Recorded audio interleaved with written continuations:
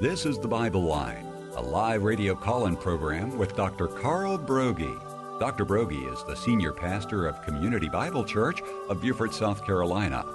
And for the next hour, he's available to answer your questions, providing biblical insight and wisdom for everyday Christian living. Our phone lines are open, and if you have a question, you may call 525-1859 locally, or outside the immediate area, call toll-free 877-924-7980.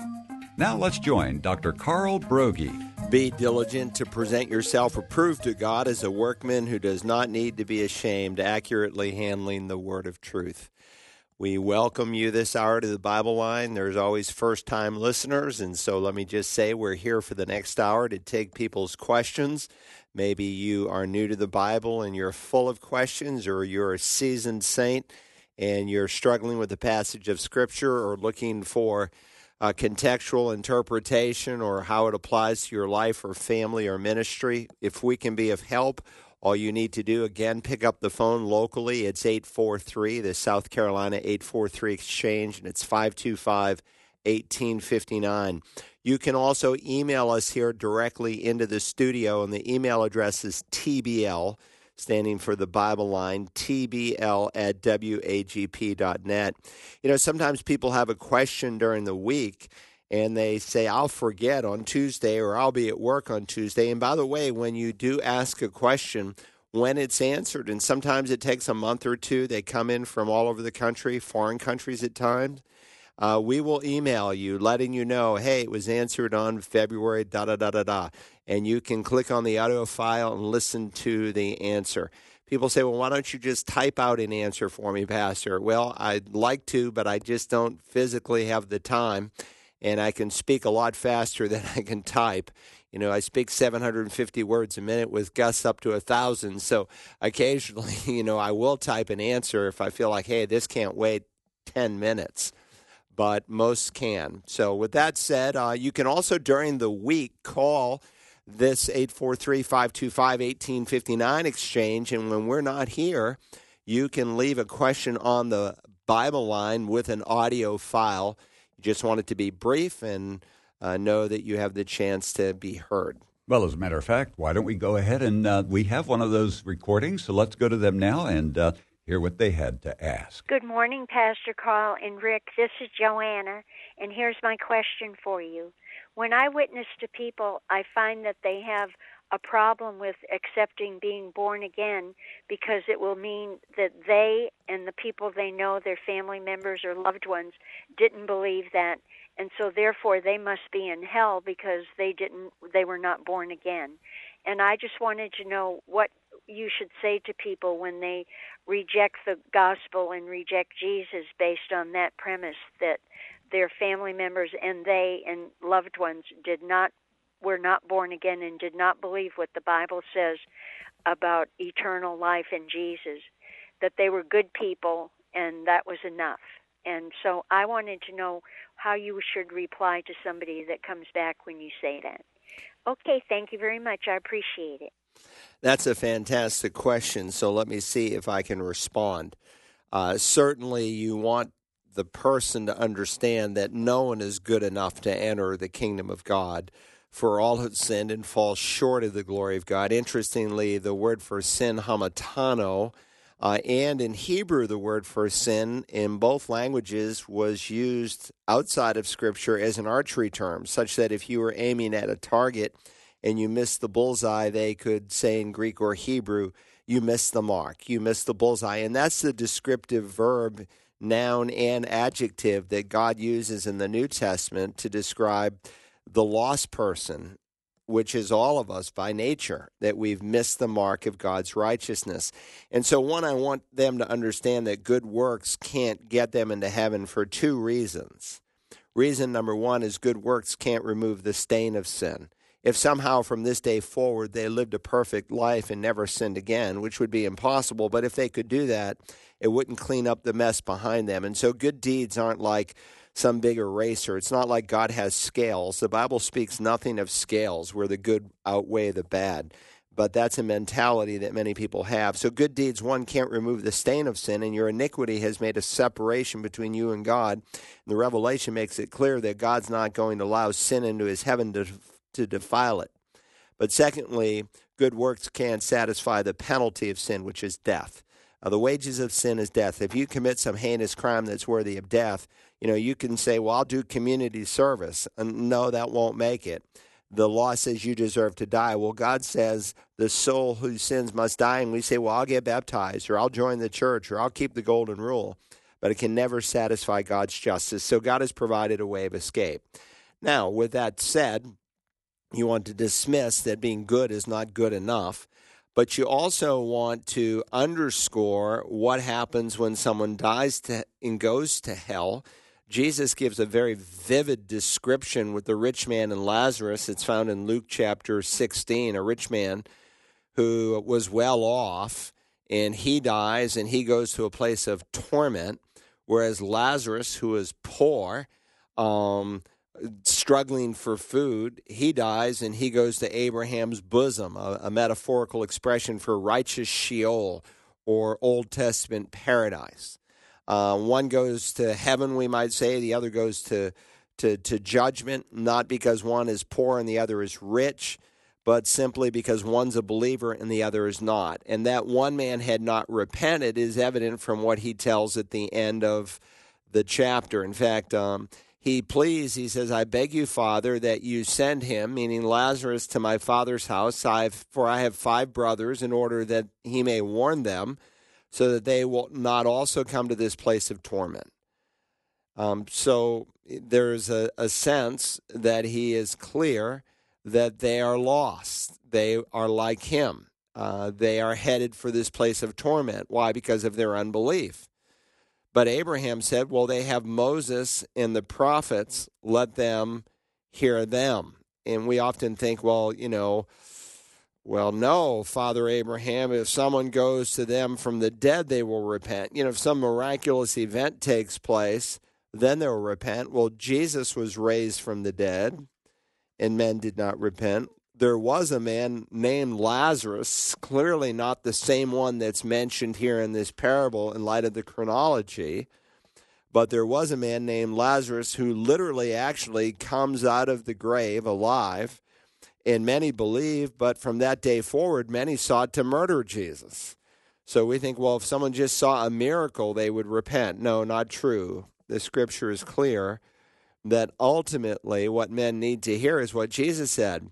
He said to them, if they do not listen to Moses and the prophets, that's another way of saying if they don't listen to the Tanakh, if they don't listen to the Old Testament, they will not be persuaded even if someone rises from the dead. And so it's the Bible that is authoritative, that is alive and sharper and active than a two-edged sword. So here's a man in hell, and if for the sake of argument, to answer Joanna's question, they have a loved one whom they perceive to be in hell, that loved one would say, I wouldn't want you to come here. And it's not like even if someone dies and goes to hell, like they're going to have some kind of family fellowship with their loved one. No, it's a place of isolation. It's a place of utter blackness where the flames burn black. It's a place of eternal torment. Not to mention, sometimes I think we'll be surprised when we get to heaven. There are some people who have heard the gospel and seemingly just put it off, saying, no, I'm not interested. But there is a deathbed conversion in the Bible. Now, I should say there's only one, the thief on the cross, only one so that none should despair. But there is one so that, we need to weigh carefully what we are going to do. Only one so that nobody's going to presume, but there is one so that nobody needs to despair. And it's possible that this one whom you think rejected Jesus is not in hell. There's a man, the thief on the cross, who in the closing moments of his life turns to Jesus in faith. And it was not some empty faith. On either side of Jesus, there are 2 Jewish men who are involved in an insurrection. That's something not that Gentiles were engaged in, but Jews were engaged in because they wanted to overthrow Rome. And both men, according to Matthew's account, cursed and blasphemed. The word curse is blasphemeo. We get our word blaspheme from it. They blasphemed the Lord Jesus. But before the 6 hours was over, one turned in faith and said, Jesus, remember me when you come into your kingdom. He said to his buddy, this one, meaning Jesus, he's done nothing wrong. You and I, we're getting what we deserve. He was saying Jesus is sinless. You and I are sinners worthy of death. And that's what we need to acknowledge, that our sin is worthy of death, and therefore good deeds can't really satisfy the penalty. How do I know he meant that Jesus was sinless and we're sinners worthy of death? Because of what follows. Jesus, remember me when you come into your kingdom. He recognized that, hey, this one that we had been making fun of and blaspheming is the one that we learned about as Jewish young men, the one that the Scriptures spoke of, the Messiah himself, who had a kingdom, that Jesus was not just going to be thrown in a common grave like most crucified victims, but he is the one that the prophets wrote of who would actually rise again from the dead because he's the sinless Son of God who would provide a way of escape so that men could go to heaven and not to hell. So always point your friend back to what someone in hell said, number one. Number two, the possibility that who knows, maybe in the closing moments of their life, they called upon Christ in faith. And for them not to make a decision is to rebel against God, that they are living in rebellion when God, who has their best in mind, wants not only to forgive them and provide a way of escape so that they can go to heaven, but so that they can have life abundantly, life that really matters. 843-525-1859 if you have a question on today's Bible Line. And Sonia from Rincon, Georgia writes, I would like some advice on a major life decision that I am contemplating. I am a veterinarian and I work full-time. I know that you and biblical doctrine frown upon women working outside of the home. My husband and I have been having some issues with our son in that he isn't behaving or performing well at school or in his sports. My son dislikes his after-school program. I've tried to find alternate care for him, but all other options were closed. I was so devastated by this, and I prayed that God allow me to discover the true meaning of this current trial.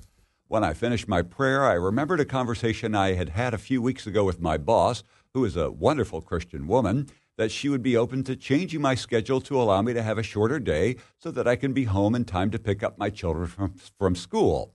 It was then I realized that perhaps God was closing doors so that I would make this choice to be there for my children.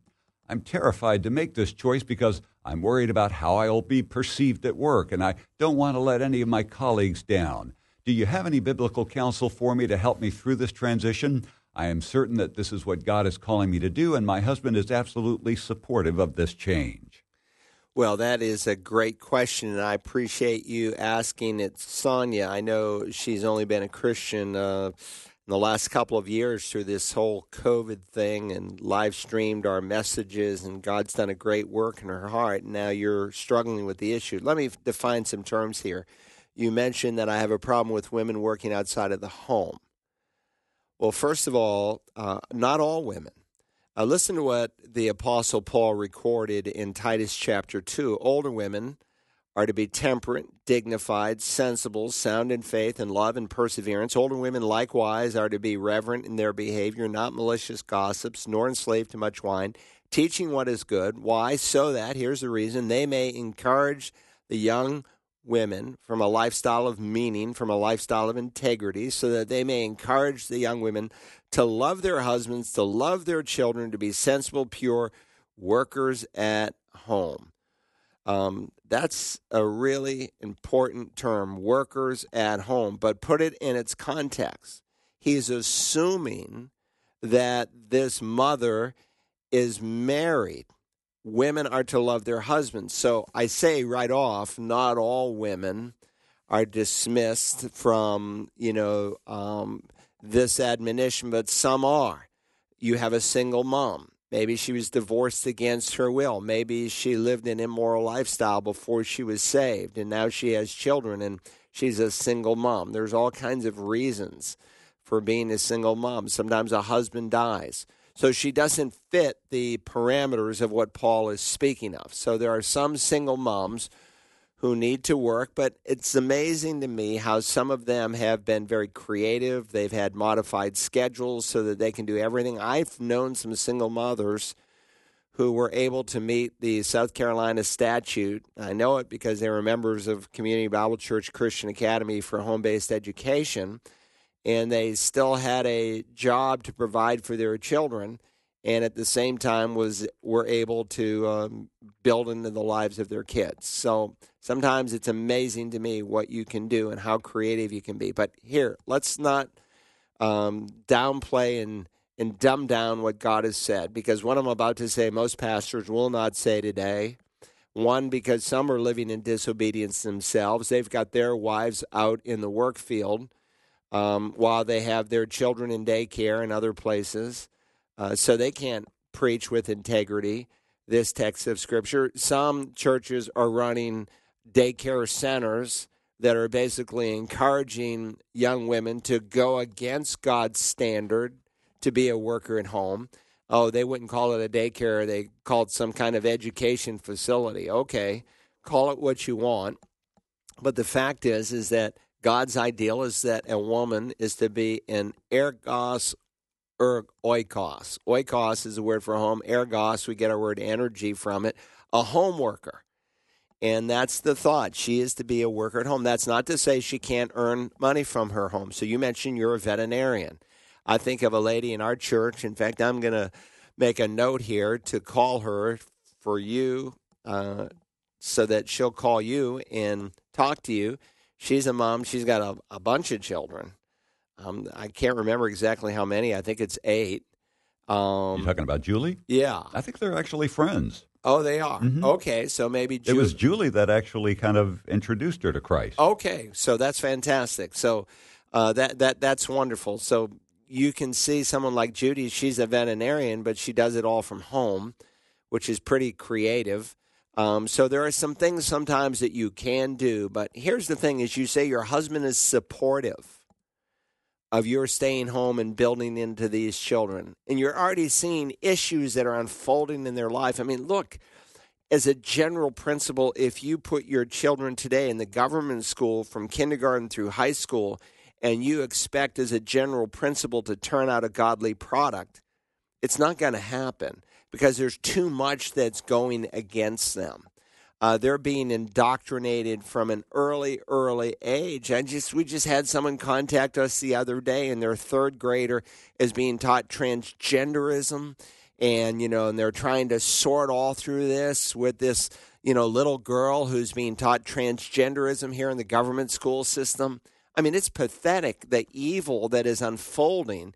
And, of course, a lot of parents, due to COVID and the schools being closed and watching their children live stream, they're being taught this. So, one, you got a supportive husband.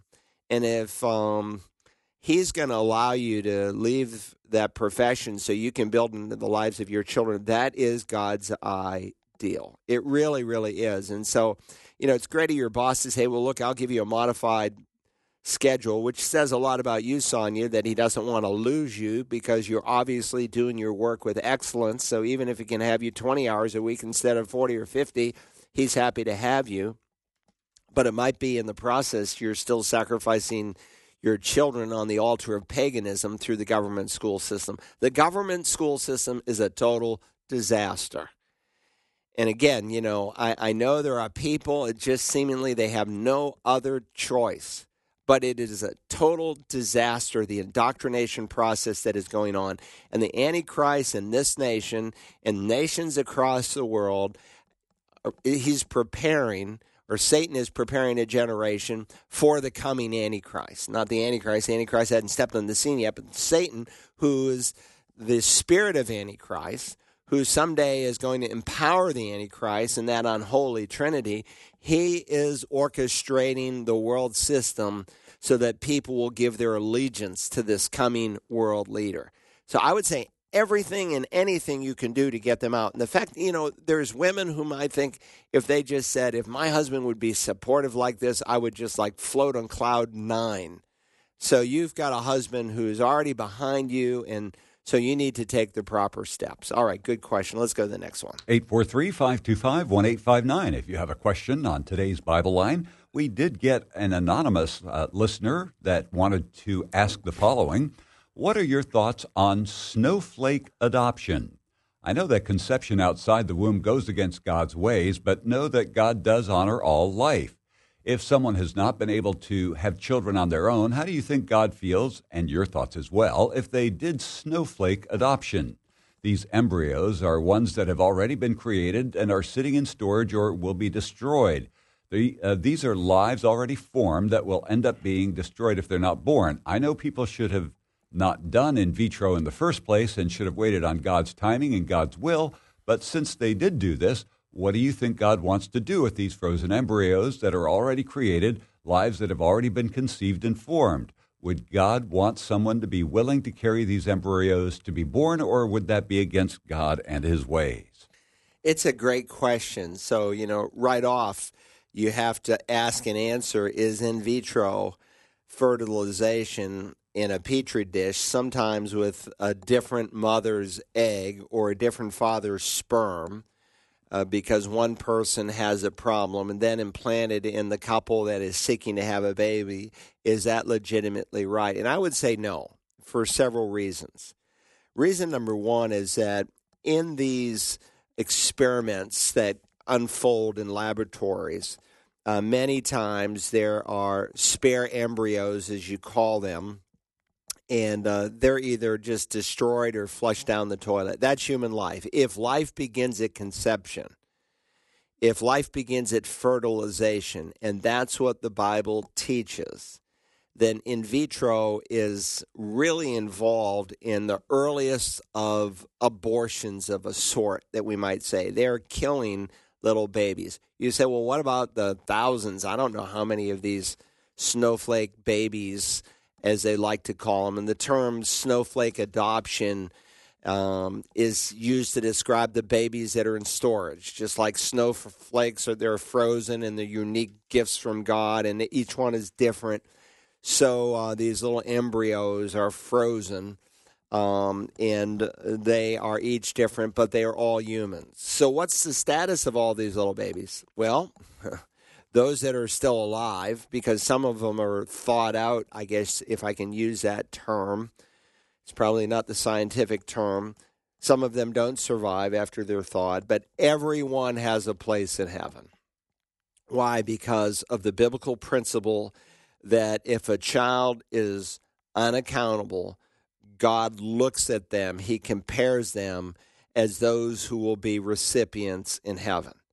So I think for a couple to get involved in snowflake adoption because of their desire to have a baby is really to encourage in vitro.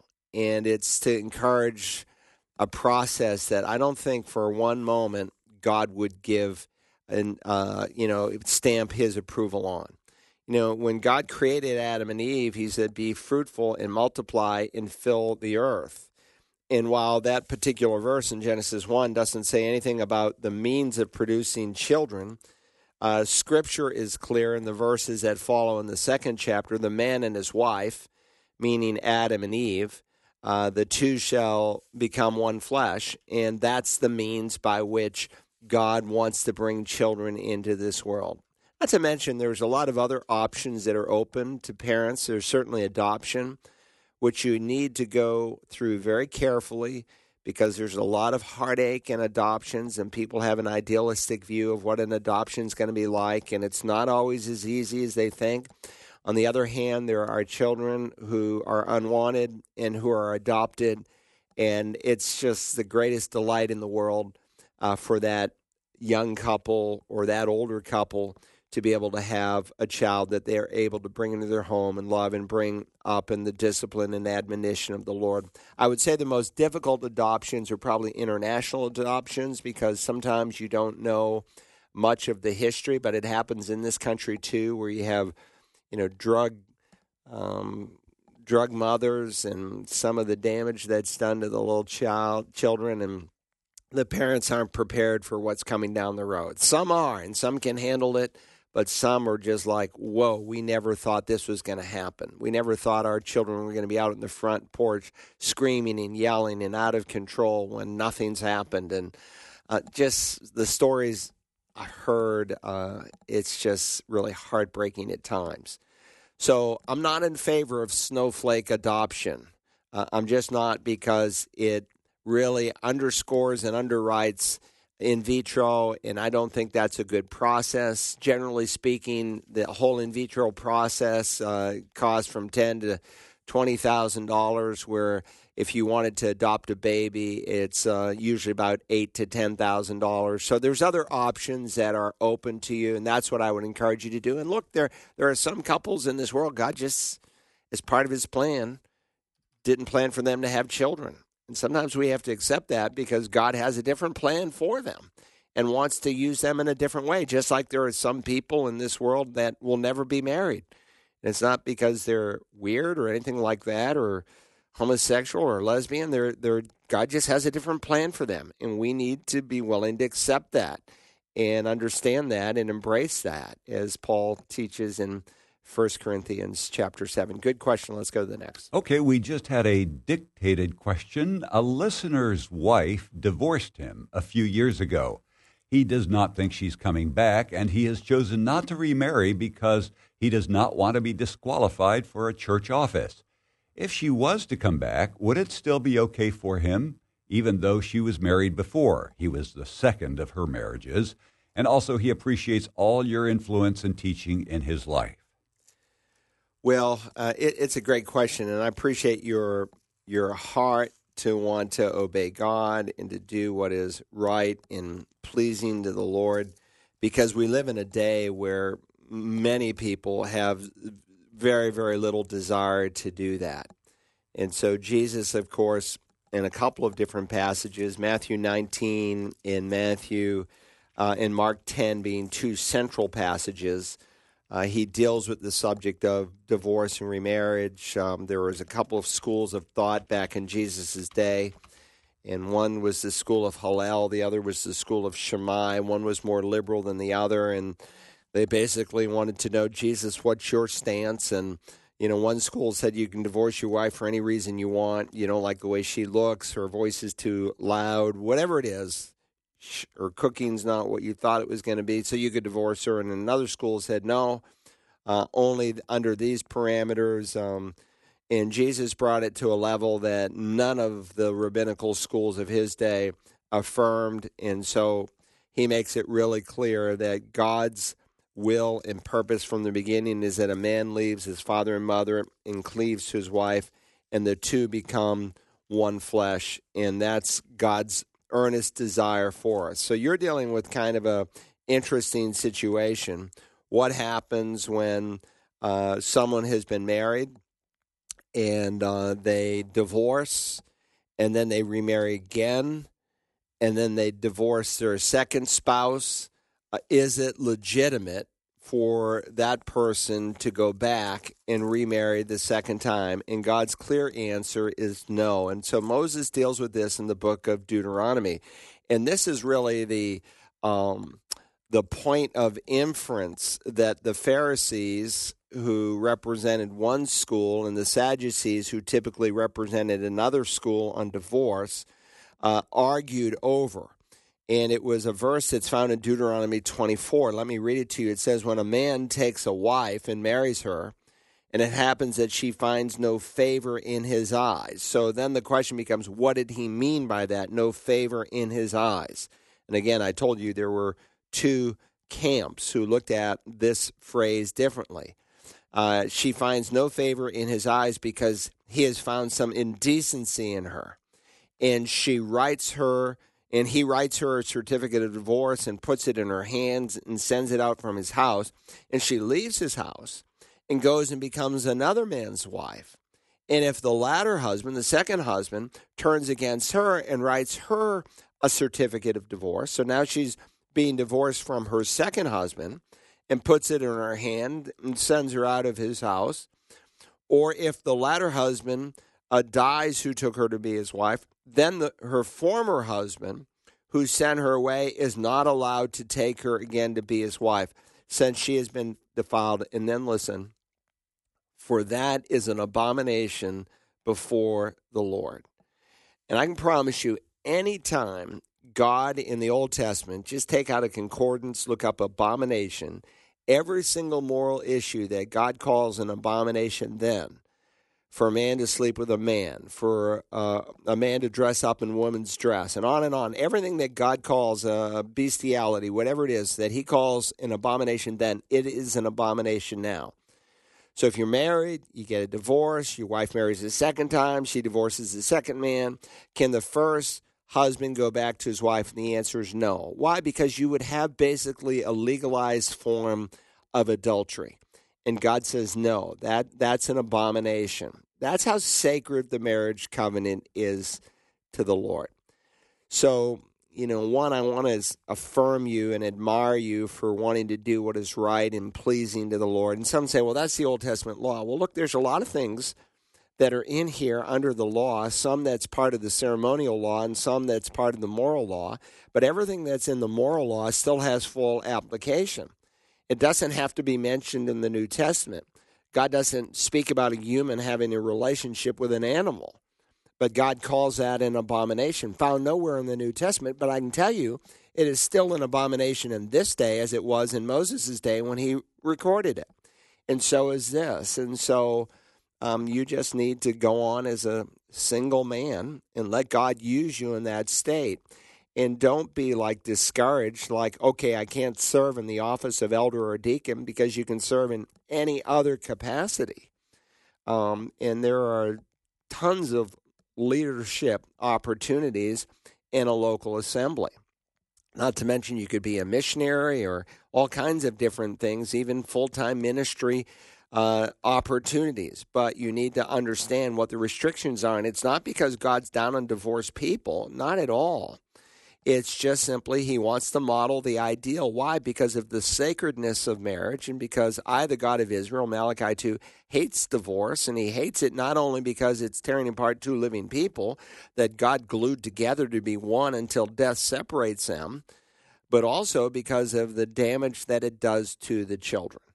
And God wants to protect that, and so he models the ideal. And sadly, when we look for elders and deacons in the church, take the office of elder or pastor or bishop, depending on your English rendering, there's actually 22, some would say 23 qualifications that are given between 1 Timothy 3, Titus chapter 1, Acts chapter 20, 1 Peter chapter 5, over 20 specific qualifications. So we shouldn't just ask, well, have they been married before? We need to ask the question, hey, do they have a good reputation with those who are on the outside? That's one of the qualifications. So when we look at people potentially to serve in an office, we give them a questionnaire because we may not know certain things about them that we need to know, and we don't want them to serve too quickly in the office. So, for instance, one of the questions that we ask is, do you pay your bills on time? Do you have a good reputation in the community with paying your bills on time? And I've had people fill out, say, a deacon questionnaire and say no. When we've looked for a pastor in the church, I'll say based on what Jesus said in Luke 16, he who is faithful in a little thing is also faithful in much. He who is unrighteous in a little thing is also unrighteous in much. What's the little thing? Money. That's what he's talking about. Based on this verse of Scripture, can we do are you willing to give us your Social Security number so that we can do a financial background check on you? Why is that? Because, again, if a guy comes and he serves as a pastor or as a deacon and he doesn't pay his bills on time, we don't want him to be serving in that office. So you have to look at the whole package. And again, it's not an issue of forgiveness. It's an issue of integrity. It's an issue of having qualified men to serve in the leadership of the local church. Good question. Let's go to the next. 843-525-1859. If you have a question on today's Bible line, and another one that was just called in and dictated was from the gentleman who says, this past Sunday you were speaking on roles of marriage. And this listener would like to know, what does it look like to raise a feminine daughter? And where do you draw the line with being a tomboy taking things too far? Okay, so I did make a remark. It was just kind of a side remark. Sometimes I'll say things that aren't even in my notes, and there's so many things that I don't include in a service. When I give a sermon, I usually preach for an hour, and sometimes I leave out 50% of what I thought could be taught, but we'd have a 2-hour sermon, and I know the mind can only absorb what the seat can endure. So at some point, you have to draw a line. But with that said, I underscored what Paul was teaching in 1 Timothy, and what Peter was underscoring as well in 1 Peter chapter 3, where he uses this term adornment. And he's encouraging women, especially if they're married to an unbeliever, but it would certainly apply to someone who's married to a believer who's out of fellowship and how you can win them back. But he's really describing a mixed marriage, which would sometimes happen because, a couple's married and then one gets saved and the other doesn't. And in this case, the woman's saved and the husband is not. And so how can you win them without a word so that this disobedient one might come to faith? And so he talks about their chaste and respectful behavior, that their adornment should not merely be external, the braiding of the hair, the wearing of gold jewelry, putting on dresses, but let it be the hidden person of the heart with the imperishable quality of a gentle and quiet spirit, which is precious in the sight of the Lord. And then he illustrates it with godly women of old, specifically Sarah, who, if you know about her, she was one of the most beautiful women described in Scripture. Men were still going after her in her 60s. With that said, God says work on the inside, but he's not saying jettison the outside. He says just don't let it only be external. And so I'm married to a woman that I've been married to for over 40 years, and we had 5 children together, and my daughter, Grace Hannah, is right in the middle of 4 boys.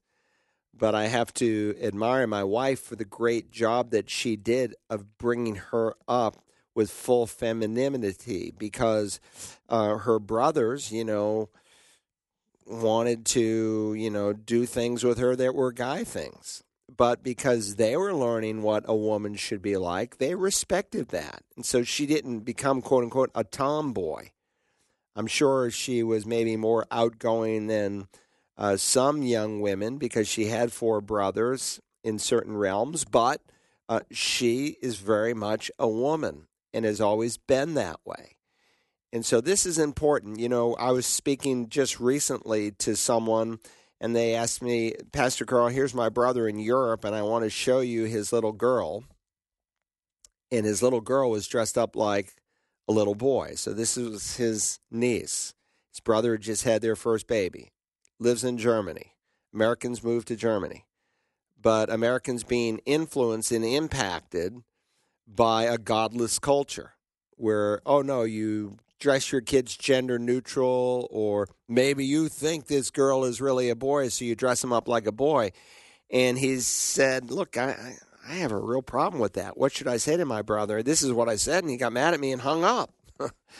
I said, well, you said the right thing, and he needs to hear the truth, and he needs to know that, no, this is wrong. She needs to be dressed like a little girl. And it's important, if someone is a tomboy, and again, there's nothing wrong with a girl wearing jeans. It's not an issue of, a woman dressing up in a man's clothing. No, that's not what the text is talking about. Jeans didn't exist. In fact, at that point when Moses penned those things, they didn't have pants. All they had was robes. And so the difference that God is underscoring is that when you look at a man, when you look at a woman, you ought to be able to tell the difference. You ought to be able to tell the difference in their clothing. You can have feminine jeans or masculine-looking jeans. You ought to be able to tell the difference in their adornment. Some cut their hair so short they look like a man. You say, well, that's for convenience. Well, you need to rethink that through, because Paul speaks that it's a disgrace for a woman to wear her hair like a man, just like it's a disgrace for a man to wear his hair like a woman. that God makes some clear distinctions. And so now if you have a girl that's, like a tomboy, and most of us know what that term means, and they're around other children in middle school and high school age, more and more they're going to be hit on by lesbians because they're going to assume this is why you dress the way you do. And so, Mom, you should be feminine in your modeling to your daughters because you want them to be young women. And so, yeah, you put the pink bow on their hair when they're 3 days old. You dress them like girls because that's what you're developing. That's part of it. There's an excellent series, tremendous series that my wife did on raising godly girls, just like she did one on raising godly boys. You can find that at Search the Scriptures. It's under the Mothering from the Heart label. It's a number of messages that she did. I think you should listen to that. And this is a dad that's calling. You should listen to it with your wife because we're living in a day where all the morals that God underscored and wrote about in Scripture are being downgraded, laughed at, mocked. We're living in a culture with an upside-down mind. We are in the final phase of judgment that God puts on a nation. First, he gives them to sensuality. Then God gives them over to sexual perversion, homosexuality. Then God gives them over to a depraved, or what we might say an upside-down mind, where you call evil good and good evil. And that's where our nation is today.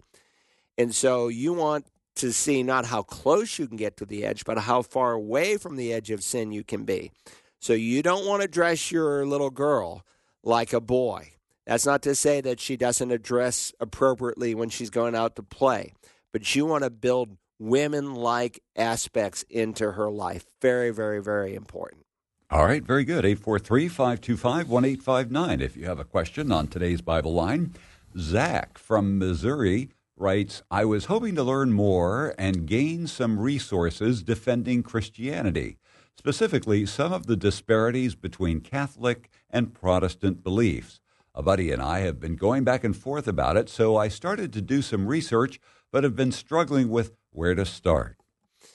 Well, let me just say that sometimes when you're evangelizing with a Roman Catholic, you are at a better starting place than when you are evangelizing with, say, a liberal Protestant. But even that is beginning to change. Is the Pope Catholic? We would ask rhetorically if we wanted to give an affirmation to some issue we're facing. And now the answer is no, the Pope is no longer Catholic. So even Pope Francis is not really all that Catholic. He's denied Jesus being the only way to God. 2 weeks ago, he came out and said that parents should be loving and sensitive and understanding towards their children that are adopting a transgender or homosexual lifestyle. Well, if by that he meant, hey, we should love them unconditionally, I would say yes, but that's not what he meant. And that's really sad. That's pathetic. He's basically asking parents to endorse what God calls an abomination. And so, again, you don't want to lose your children. Send them to the government schools. There's a good chance you're going to lose them. Look, if the church has them 4 or 5 hours a week and the school has them, 50 hours a week, I can tell you who's probably going to win in the mind process. The world has one ministry. It's being conformed. They want you to be conformed to the way they think. And God has a different ministry. It's being transformed. Of course, you can't transform an unregenerate mind. So, with that said, there are some Catholics who you start with. They already believe in the deity of Christ, the doctrine of the Trinity. They believe the Bible to be the Word of God, though most of them have never read it, just like most Americans have never read it. So you may be at a better starting point. And what a lot of people sometimes do who are evangelical born-again Christians is they start, raising issues that are not pertinent to conversion, like questioning the authority of the Pope as being God's unique man. Now, if that's a stumbling block to getting to the gospel, then you address it. Or they'll question the real presence in the Lord's Supper. They'll say, well, you think that the elements become the literal body and blood of Jesus Christ. And they run down that road for a while in defending the symbolic view that this is not literal, but God is speaking symbolically, and you argue it contextually, and you get on issues that are not critical, like the perpetual virginity of Mary, and or even the sinlessness of Mary. You can believe a lot of wrong things and still go to heaven. You cannot be wrong on the gospel. So the average Roman Catholic, if you were to create a salvific formula that would describe where they are at, the social gospel of the Protestant church would be good works equals salvation, if they even believe there's such a thing as salvation or heaven or hell, depending on how liberal they are. But the social gospel is that God's will and desire through Christ is for us to transform the culture, to try to socially conform it to Christian values. And if you do it well enough and live it well enough, you'll get into heaven. Good works equals salvation. Obviously false. Paul said if one could be saved through their obedience to the law, then Christ died for no reason. He died in vain. Galatians 2:21. If righteousness comes through the law, then Christ is dead in vain.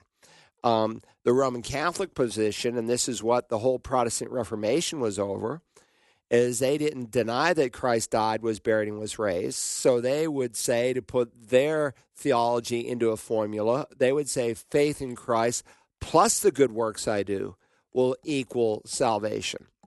And by the way, that's what a lot of Protestants think, though it's certainly not Protestant doctrine in terms of its history, but that's the way a lot of people think. They wouldn't deny that Jesus died and was buried, but they just think, well, there's certain things they need to do to also earn heaven.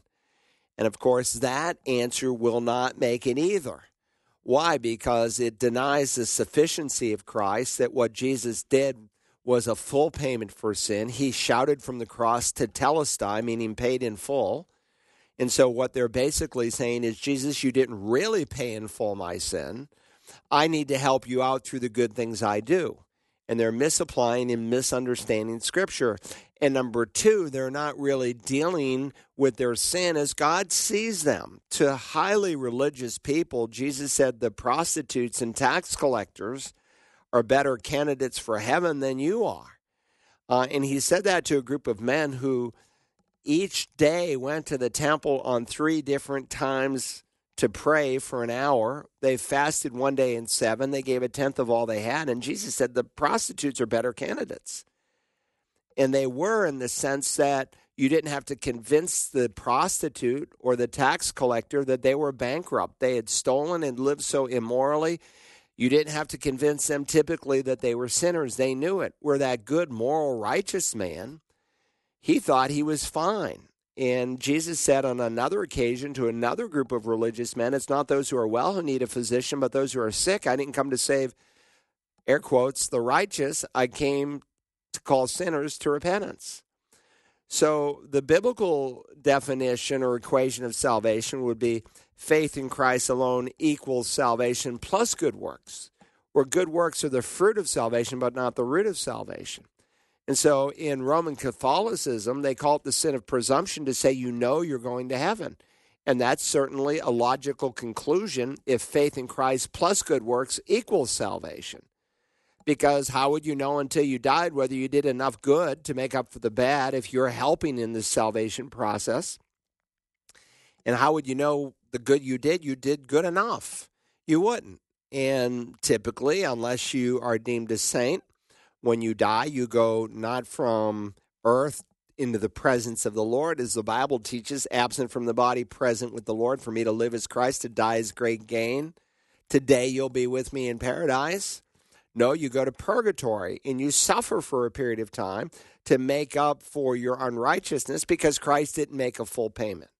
So those are the critical issues. So the average Roman Catholic, like many people today in our Protestant churches, believe about Christ, but they don't believe in Christ. They believe about Christ, they just don't believe in Christ. Now, once you get that person to understand what the Scripture clearly says, and I might suggest they listen to Would You Like to Know God as Your Friend, where I kind of walk through this in great depth. It's at searchthescriptures.org, and you can click on it, and they can watch the video presentation, audio. We can send you a DVD if that would be of help to you. But once they cross that line and they are in the kingdom, then as they begin to grow, which they'll be able to do because they'll have the mind of Christ, so they'll have a new capacity to think that they didn't have prior to it. And so with this new capacity to think, they're going to start asking questions. And to answer their questions intelligently, I still think the best textbook on dealing with Roman Catholicism is by Loraine Boettner. Loraine Boettner. I think it's Boettner. He wrote it in 1961, if I remember the original copyright. But it's been reprinted over and over and over again because it's such a great textbook on Roman Catholicism. And what's good about it is that it deals with original documents. Because you see, very often people say, well, Catholics teach such and such. You know, you can sin all week long and just go to confession and ask for forgiveness and you're fine. Well, they don't actually teach that. That's a straw man, and you certainly do not want to create a straw man when you're dealing with someone who's sincerely looking and searching. So he does a great job in going to original documents, quoting from those documents, and then comparing it to what the Bible says, and that would be very, very useful. But don't get, caught up in secondary issues that you could believe wrong on and still go to heaven on. You want to focus on the gospel. That's the primary issue. And once they're regenerated by believing the gospel, they're going to have a new set of eyes and ears in which to be able to absorb biblical truth. All right, we've got about 3.5 minutes left. I think we can take this one. Sue from Branchville, South Carolina writes, we have moved and in searching for a new church in which to serve, have found one that uses the ESV Bible. Is that a reliable translation to use? The ESV Bible is a decent translation. It stands for the English Standard Version. They actually took the old RSV, not to be confused with the new RSV, and they bought the rights, which some people took issue with because I think if I remember correctly, they paid $600,000 for the rights to the old RSV, and they gave it to the Worldwide Council of Churches, which is a liberal apostate organization teaching there's a multiplicity of ways to God. And so some people were like really upset. Why would you want to financially support that organization? Anyway, that's neither here nor there. They took that translation and they redid it. You have to have a change in so many words for a new translation to be considered unique. And they created the ESV. I still think the ideal gold standard would be the New American Standard. And they've just come out in the 2020 translation. A few things I wish they hadn't done. But with that said, overall, I still think it's the most precise, accurate translation that's available to us in learning Scripture. It's a very modern, literal translation. But the ESV is very good, too. I don't like the ESV Study Bible. So very often when a group of translators create a translation, then that same group and the publisher that's responsible for the printing of that Bible will create a study Bible. So I think the study Bible is very weak. I've seen a lot of things in it that I thought, man, that's a crummy answer, and it wasn't well done. Now, if you want to study this issue in detail, you can go to my course on bibliology, and I think it's section 6. It's a 500-page course, 500 pages of note-taking outlines. But in the section that I deal with English translations, I walk through the ESV along with all the other major English translations. I never want to disparage in people's minds like, only the King James or only the NAS or only the ESV. It's not like that at all. God has protected his word. But no, if that's the translation they're using, they're trying to teach the Bible. A lot of the churches that were using the NIV went to the ESV. They didn't use the old New American Standard because it was too wooden for them. but the ESV is a good translation. We're out of time. Hey, thanks for joining us this day on the Bible Line. God willing, we'll be back next Tuesday.